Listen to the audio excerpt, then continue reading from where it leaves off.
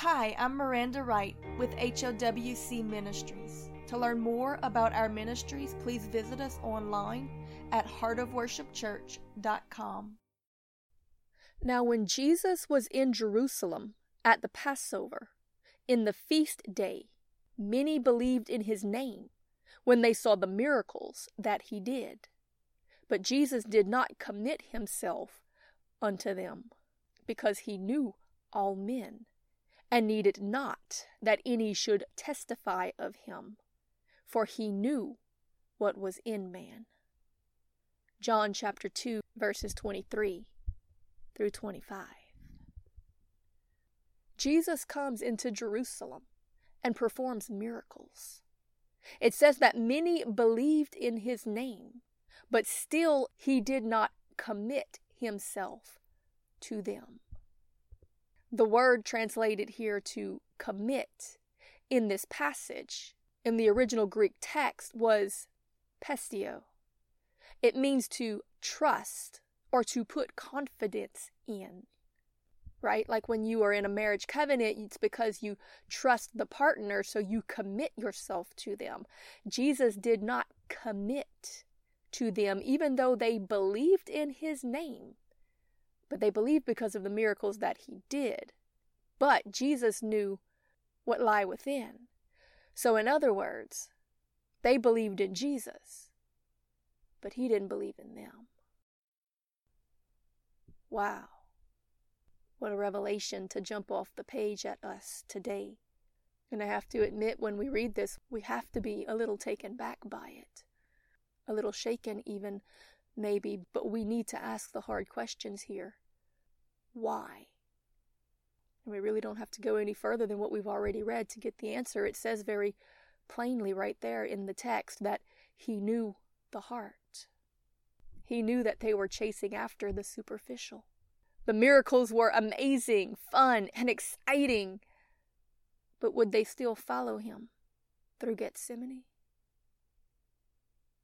They liked being given something, but would they be willing to give up some things? Just because they called him Lord, does it mean that he accepted them? He knew what was in their heart. My friend, we've got to lay aside this Americanized Christianity. It's not the gospel of Jesus. What does Jesus say? What does Jesus teach us? We think we're going to be saved by faith in Jesus, and we don't even believe what it is that he came to teach us, what it is that he has to say. We create our own gospel. It doesn't work that way. Jesus said in Matthew chapter 7, verse 21, that not everyone who calls me Lord will enter the kingdom of heaven. In other words, you're not getting in solely on the merit of your profession. Profession is important, but it's only a part of it. What he's really trying to get to is the heart of it. So Jesus says, it's not those who call me Lord that will enter the kingdom of heaven, but rather it is those who do the will of my Father which is in heaven.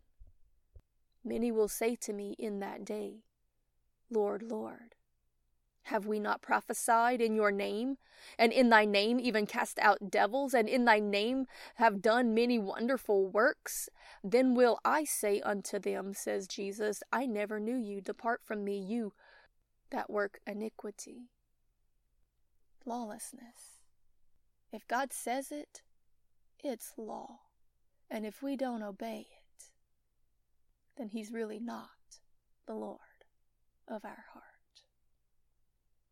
Now, this is not something that we can do in and of our own flesh, strength, or ability, but if we truly love him, he said we will keep his commandments. So we have to, by faith, come and sit and fellowship and commune with him. To know that he died for us, that he loves us, that he wants to save us, that he wants to bring us in, that he calls us his beloved, that he made a way to bring us into marriage covenant, and we have to accept the proposal. And then we have to be a bride to him. We have to abide, submit, love, cherish, desire his presence. This is the will of the Father that is in heaven. We have to love God above all, love Jesus, and love the brethren. We have to maintain our fruitfulness, and our fruitfulness is not the abundance of our works. These people in this passage did many wonderful works, but they weren't fruitful. The fruits are the fruits of the Spirit. It's the character of Jesus. It's submitting when the Holy Spirit pricks us. When He tells you, I never said that, be silent. Don't go there, don't do that. It's not time yet. When He says, be kind, forgive, go bless them even though they don't deserve it. When He says, walk away, choose me today. It's time to pray. When the two become one, we no longer get to make our own decisions. And that's the true nature of marriage covenant. We go with Him through whatever season He wants to bring us. We trust Him. That's what a bride does to her husband. Jesus says, therefore, whosoever heareth these sayings of mine and doeth them, I will liken him unto a wise man, which buildeth his house upon a rock. And the rains descended, and the floods came, and the winds blew and beat upon that house, and it fell not. For it was founded upon a rock. And every one that heareth these sayings of mine and doeth them not shall be likened unto a foolish man, which built his house upon the sand, and the rains descended, and the floods came and blew, and they beat upon that house, and it fell, and great was the fall of it. Jesus talks about a great house falling down in the midst of a storm, right after addressing those who thought they were His, because they professed His name, but had never given Him their heart. They were still doing what they thought was right. They never became a real bride. My friend, I am here to tell you today that there is an Americanized Christianity that is so counterfeit and contrary to the real thing. It's Ashtaroth, it's Diana, it's Semiramis, it's Jezebel. It's not only an adulterous bride, it's a bride filled with pride that wants to be worshipped and do things her way. She wants to be in charge. She wants to be the groom. She wants to lead. She thinks she knows what to do. And it's not all right. So God's going to have to come and cleanse the church. Oh, He would love to have revival, but let's face it, if there's a revival and many come to salvation, where are you going to send them? Do you know enough churches at your location that could take in a mighty influx of souls and lead them into the kingdom and not into greater deception? That's why while the world is praying for revival, God is saying, I'm bringing reformation. Because reformation tears it all down to the ground, starts back from the foundations, builds it back up again, something pure, something built on the truth of the teachings of Jesus. Why keep reviving a prideful, showy, counterfeit, prostitute bride? There was a scripture in the Old Testament that talked about Israel. And God said that He found her as a young girl, wounded and battered and bloody, and that He took her in and He raised her up. He cleaned her up and He turned her into a real bride. That's the essence of reformation, when God starts from the bottom, picks a few no-name nobodies, some little ones, some kids, some humble servants, and teaches them from the ground up.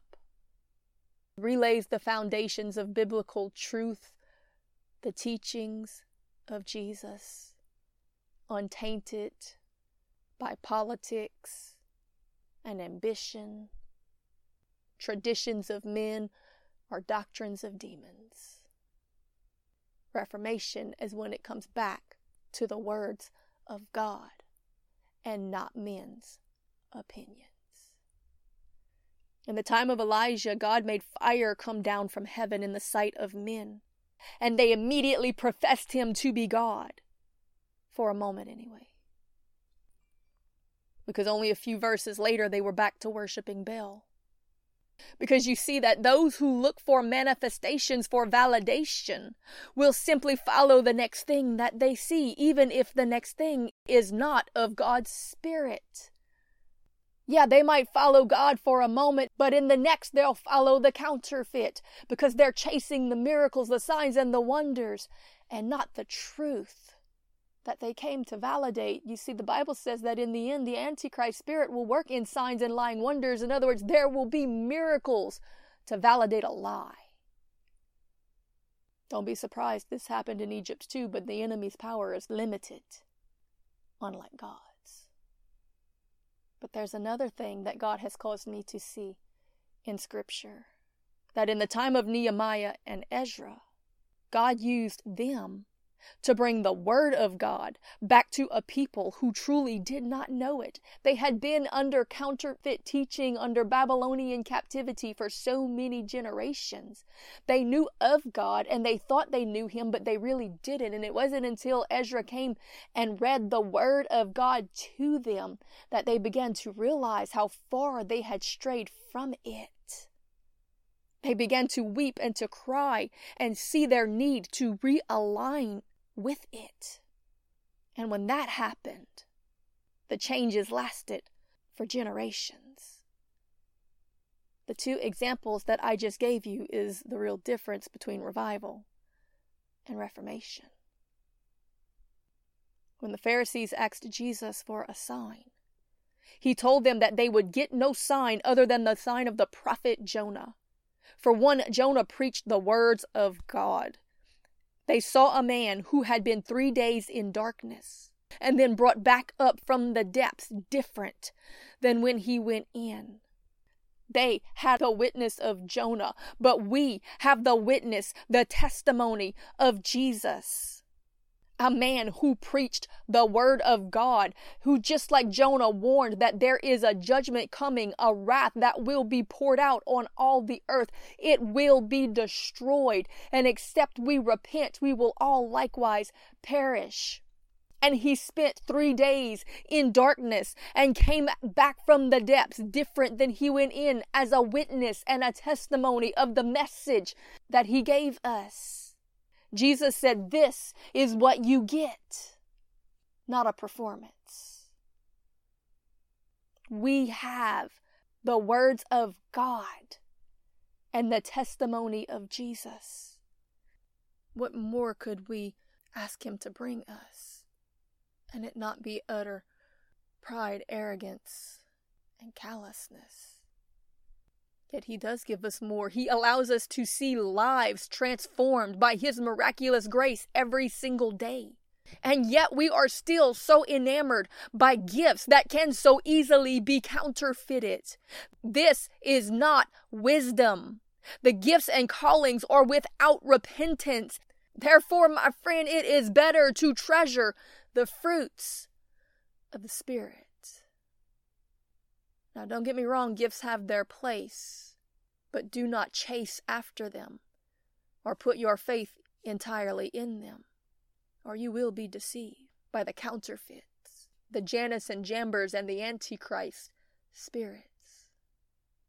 It is the gift giver that you really need it. And lastly, don't be fooled by those who follow you because of the miracles that God does through you. Check the fruit to see what root is in the heart. Think back to our opening passage. They believed in Jesus because of the miracles that he did, but he did not commit or put his confidence in them. Check the fruit, my friend, to see the root that is in the heart of those around you, that you allow to work with you in the harvest fields. Just because someone flatters you today doesn't mean they won't be voting to crucify you a few chapters later.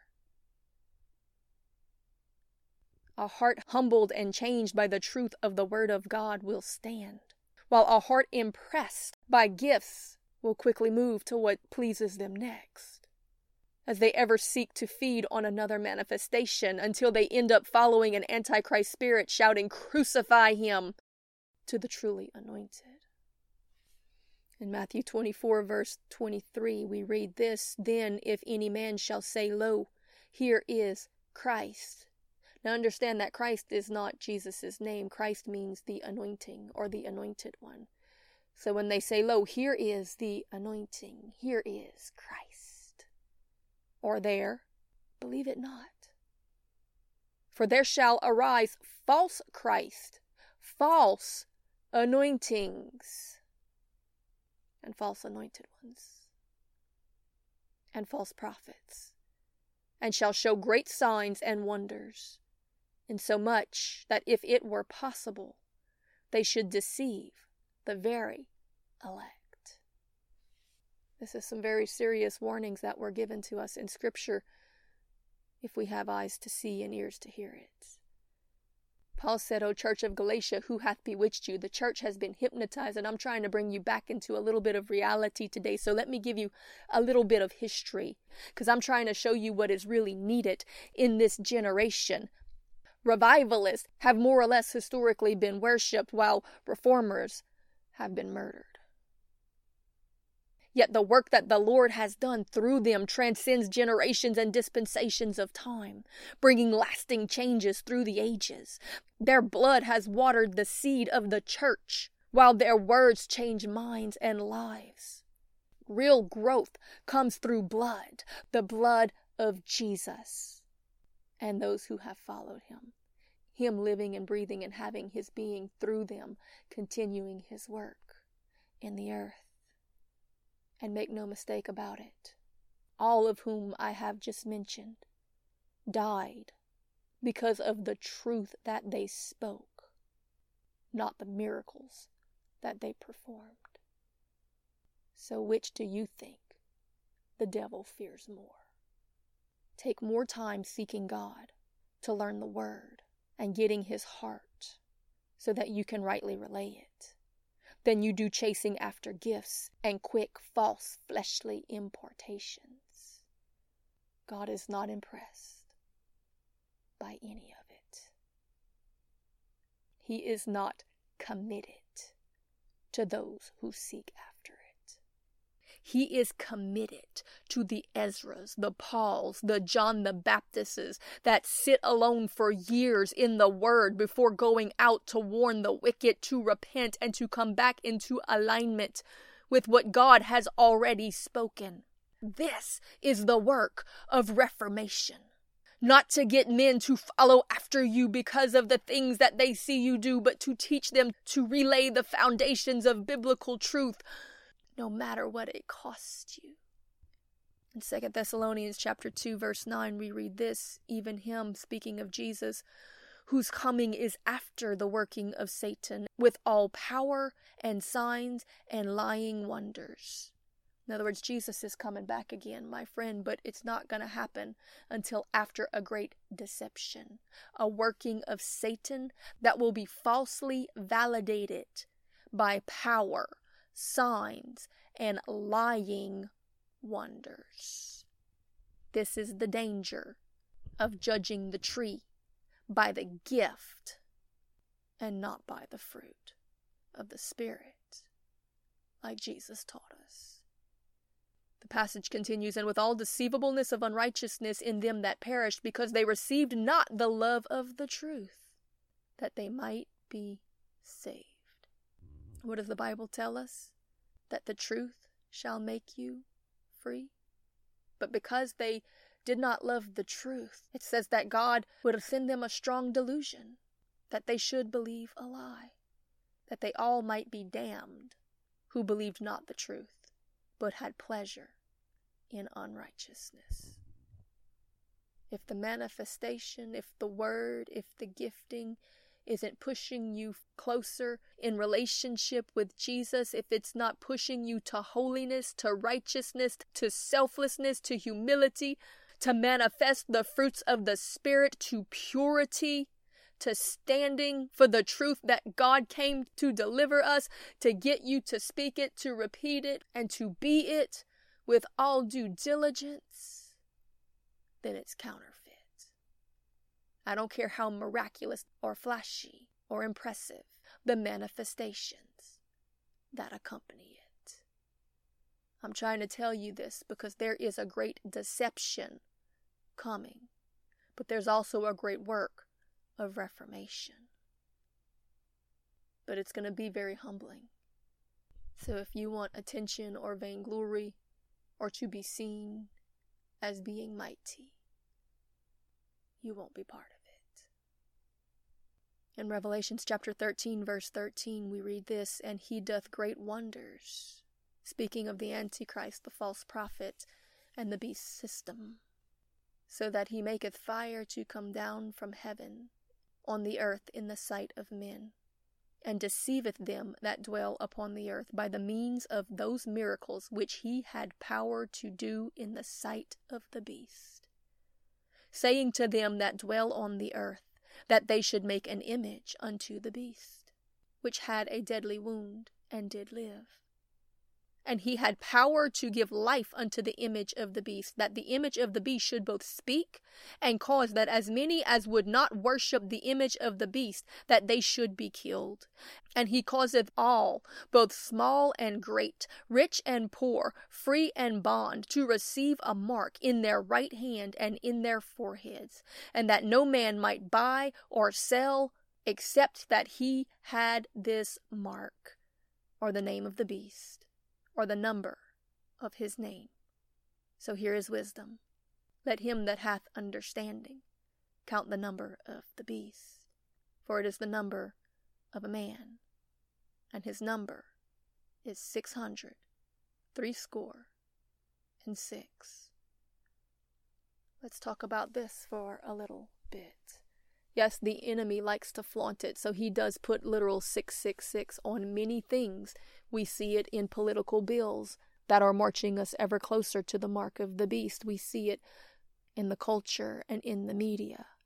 We see it in barcodes. It is the marker of the beast system, but it's much deeper than what you're thinking, because 6 is not just the number of a man. 6 is the number of man. And there are 3 6s, because there are 3 parts to a man. We have a spirit that influences our character. It is the very voice that comes out of us. We have a soul that is the mind, the will, and the emotion. That is the part that says what I think, what I want, and what I feel. And we have a body. All 3 must be surrendered and submitted unto God, who is also a 3-part being, the Father, the Son, and the Holy Spirit. That's why we are 3-part beings. We were made in his image. We have to be submitted in all 3 areas. That's why salvation comes by faith, through grace, unto good works. Our soul, our mind, our will, and emotion has to choose to believe the truth, so that then our spirit can receive the cleansing and the power of the Holy Spirit, which is grace, that then empowers us to do the impossible things of God's kingdom. That is the works.